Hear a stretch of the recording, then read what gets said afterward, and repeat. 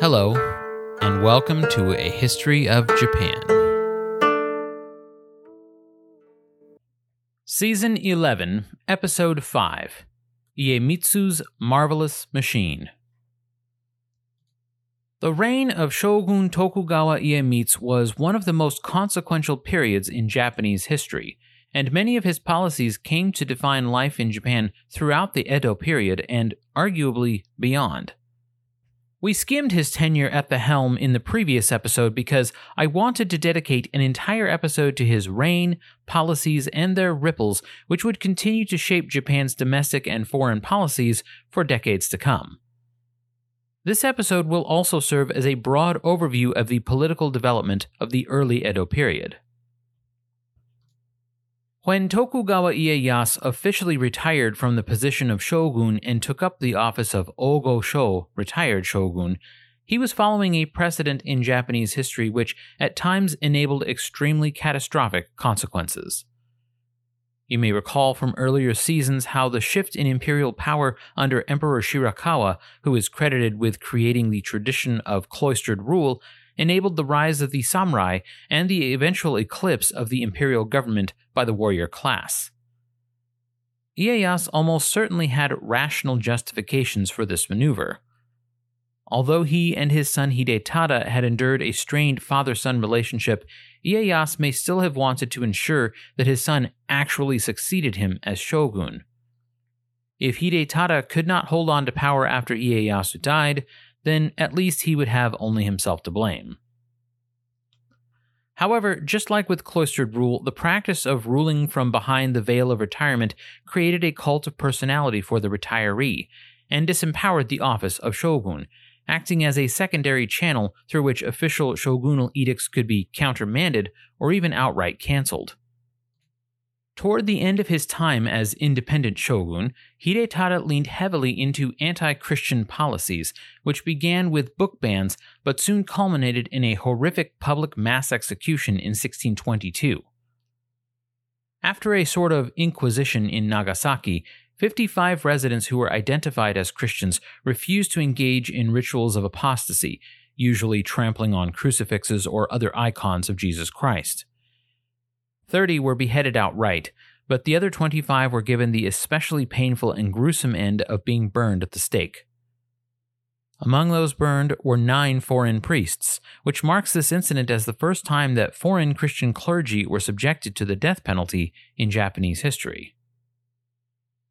Richard Cox, a Protestant English merchant sailor who witnessed the event, wrote about the horror he felt as he witnessed this persecution, and later described Japan as the greatest tyranny the world has ever known. Whether Japan in the 1600s was more or less tyrannical than many of the absolute monarchies that governed Europe during the same period is a matter of historical debate, but it is worth remembering that the Edo shogunate was founded as a reactionary regime whose primary right to rule stemmed from its defense of practices and customs which were seen as traditional. As I hope you have learned in the course of this podcast, tradition was a fluid concept through much of Japanese history. While a few ancient principles and practices survived into the modern era, Japan had a long history of regularly adopting wider trends from regional neighbors like China and Korea. The entire government of the Heian period was essentially imported from China, regardless of its ability to function within the political landscape of Japan. However, historians of the Edo period had a nasty habit of anachronistically projecting their society and values upon their forebears, a habit which continues to cloud Japanese history even to this day. This is not a trend which is unique to Japan, however. One of the most widely read histories of ancient Rome was The Decline and Fall of the Roman Empire by Edward Gibbon, a source which today gives current working historians endless headaches with its mistranslations, misunderstandings, and general projection of Victorian values upon 5th century Rome. So, how did the Edo Bakufu craft their ideal society? We touched on the social strata of Edo period Japan briefly in the final bonus episode from last season, The Sacred and the Profane, but it is worth refreshing here. The shogunate sought to enforce a caste system upon Japanese of every social strata, with the emperor at the very top, followed by the court nobility. After the kuge came the samurai, then farmers, then craftspeople, and at the bottom of the social hierarchy was the merchant class. However, this is a deceptive measure of Edo period social ranking because below the merchants there were several subclasses of untouchables, people who either worked so-called dirty jobs like undertakers or tanners, as well as sex workers, beggars, and certain entertainers. Existence as an untouchable, or eta, was for some a permanent condition and others a matter of temporary circumstance. We will have more to say on the subject of sex work later this season as the floating world of the geisha came into its own during the Edo period.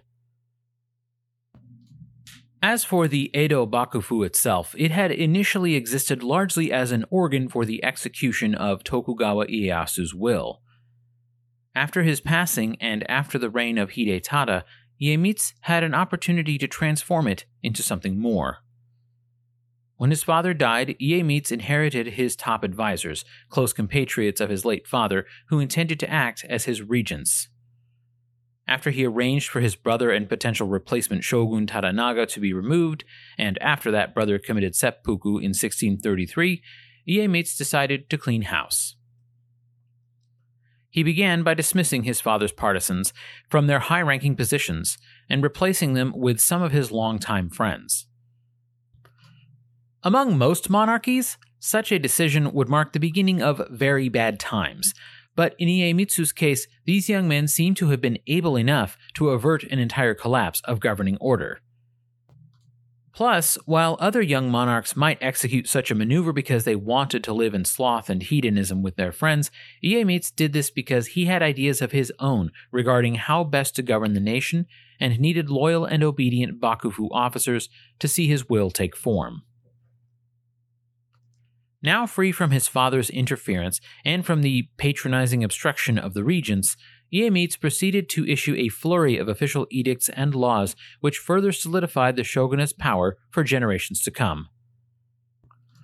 First, he set about refining the existing leadership structure of the Bakufu, and then cemented his new structure using the existing offices but more directly defining their duties.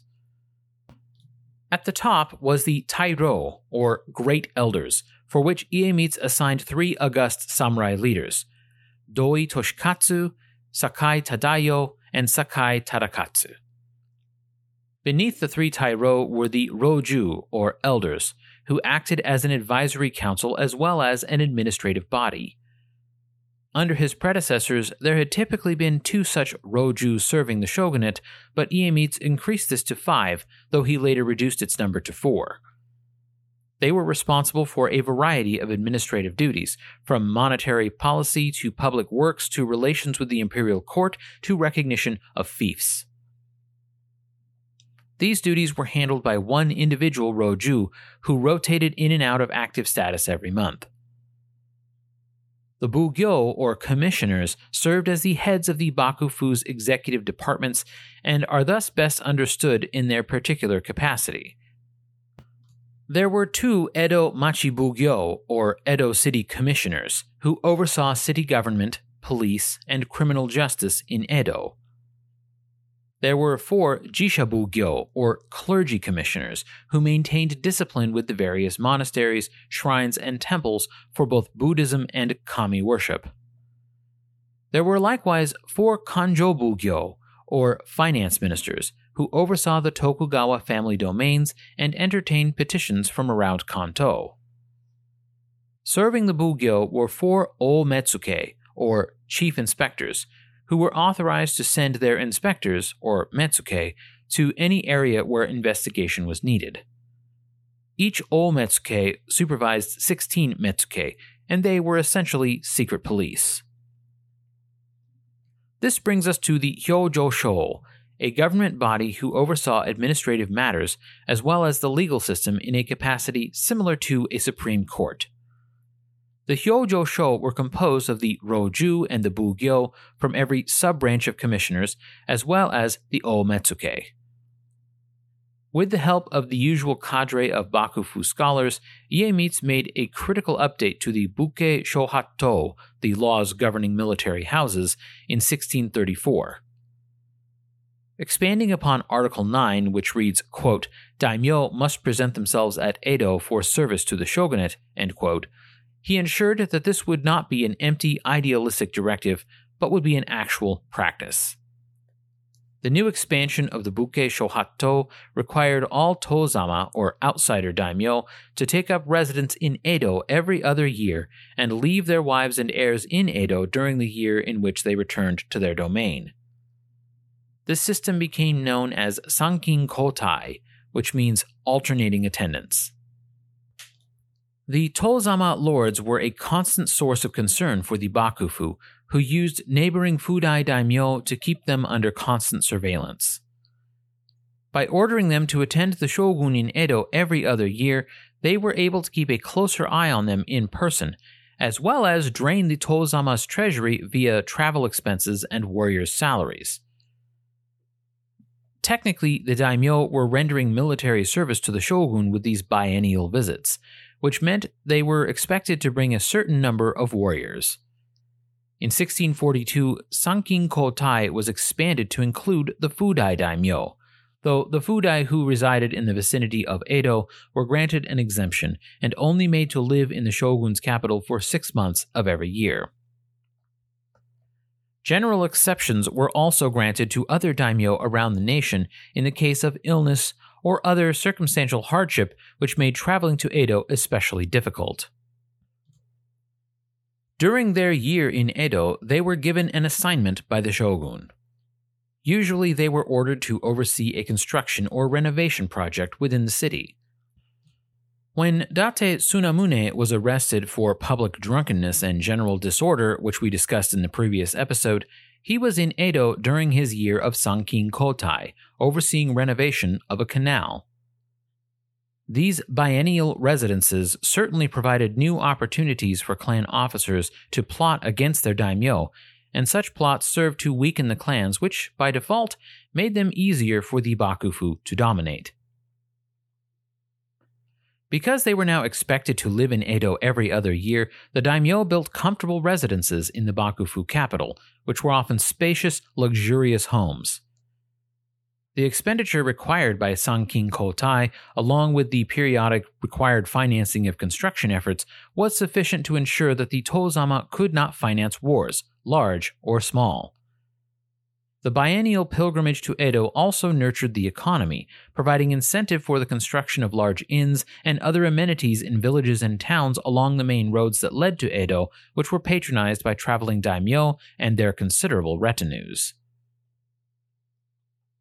The city of Edo likewise enjoyed an economic boost from the alternate attendant system, and its population grew as artisans, merchants, entertainers, and other civilians offered various goods and services to the visiting daimyo and their entourages.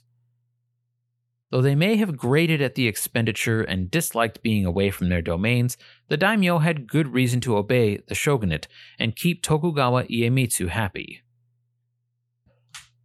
We briefly discussed the Hatamoto and Gokenin of the Tokugawa family in the first episode, but they are worth discussing in greater detail here.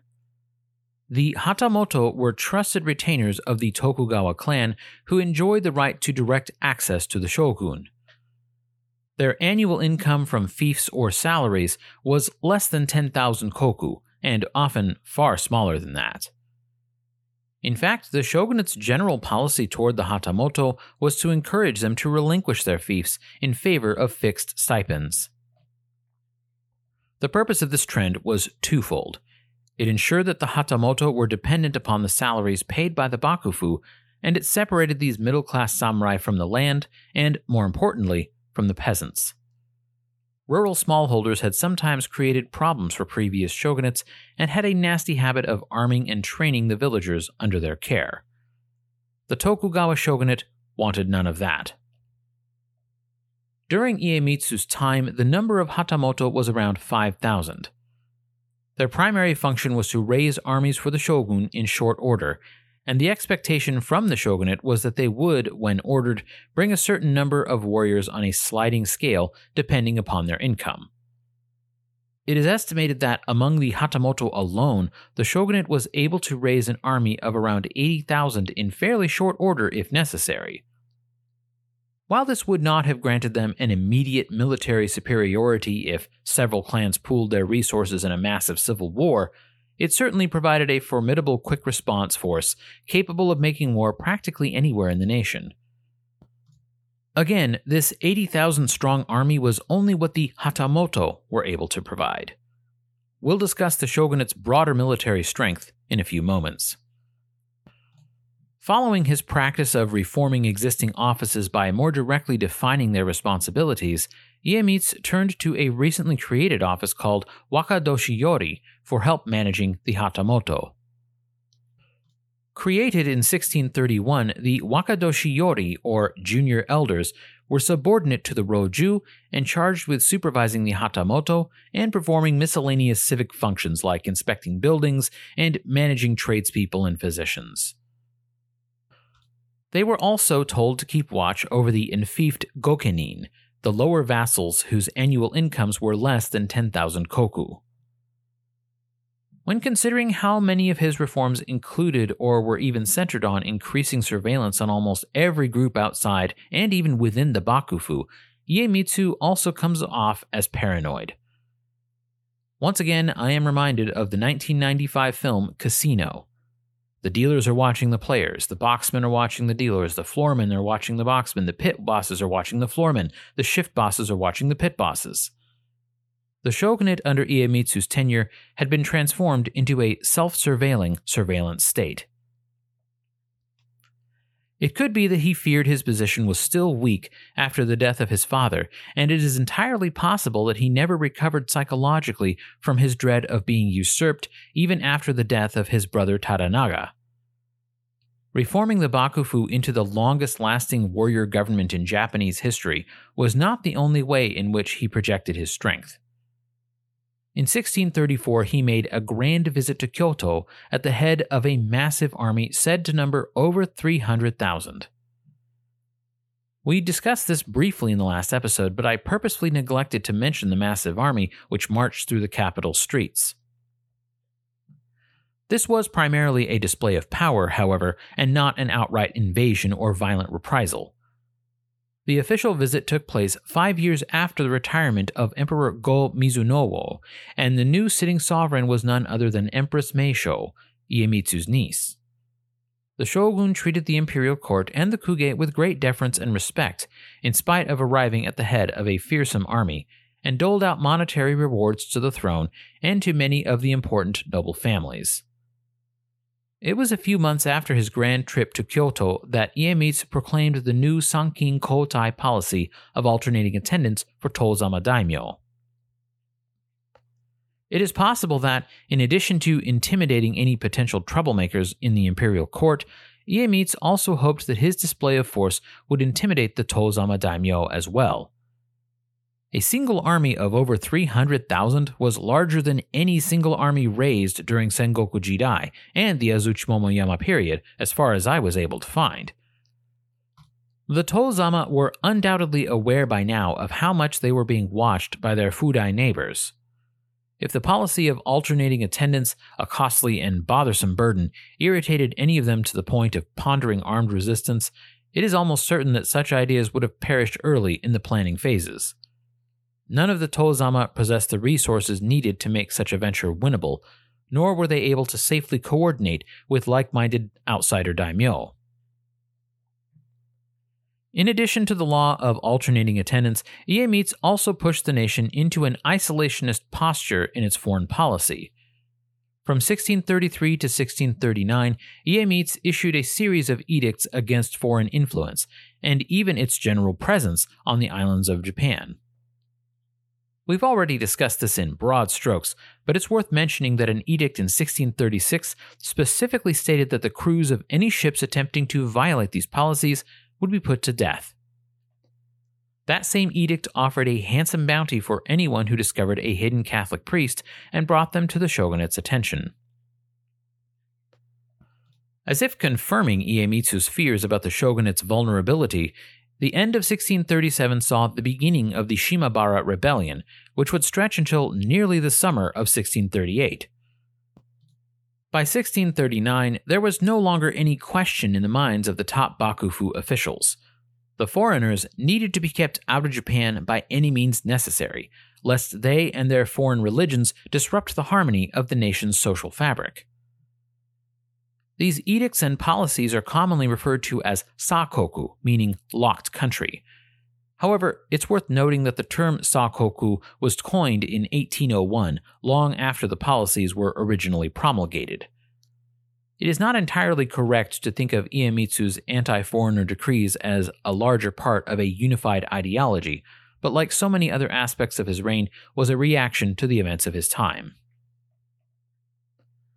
While the sakoku policy certainly limited Japan's exposure to foreign influences, it did not do so to an absolute degree. Contact with Korea and China was more limited, but news from those neighbors would gradually trickle through the nation along with the goods they traded.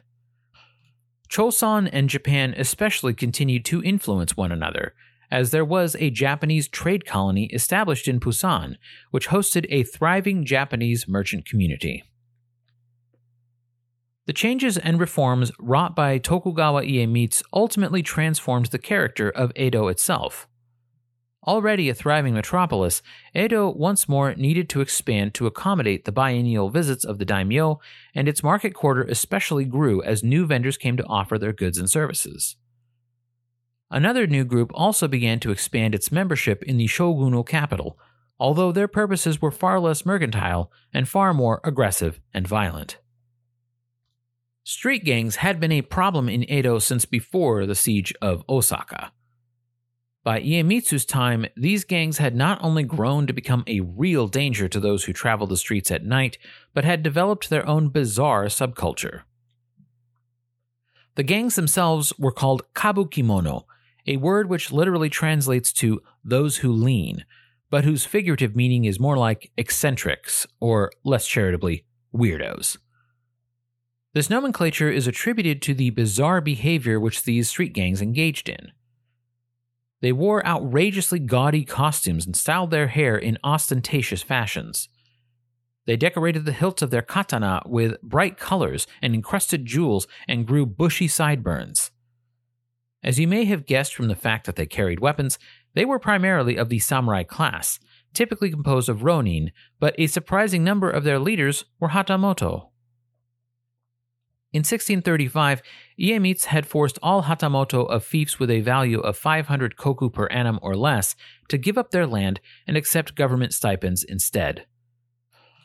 These stipends were insufficient to maintain the lifestyle some of them had previously enjoyed while enfeoffed, and a significant number of them turned to a life of street crime to supplement their meager incomes.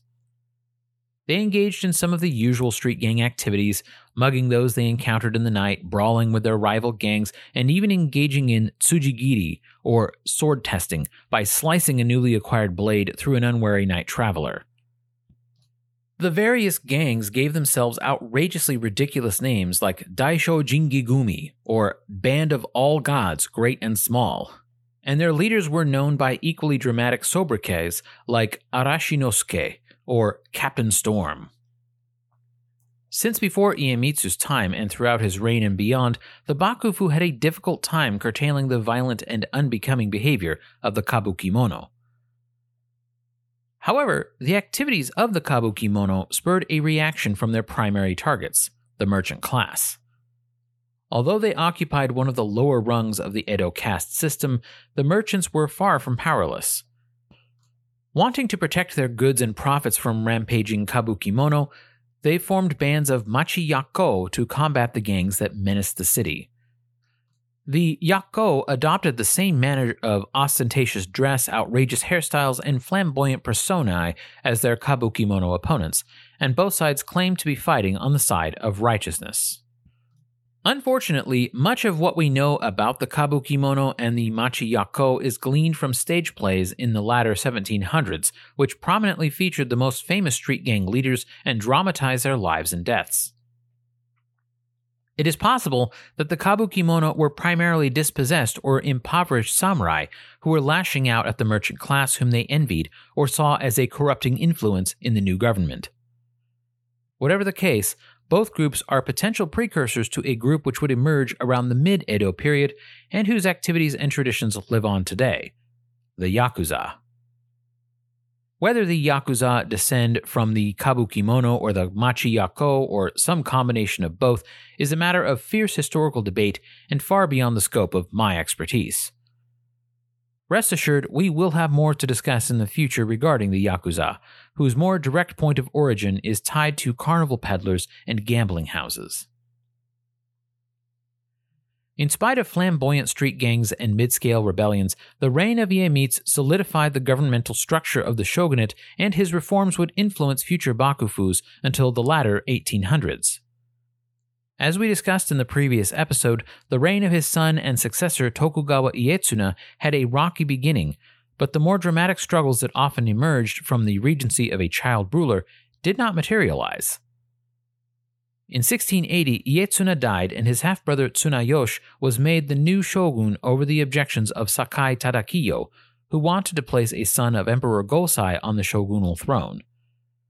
Tsunayoshi, like his father Iemitsu, intended to introduce further reforms to the Edo Bakufu.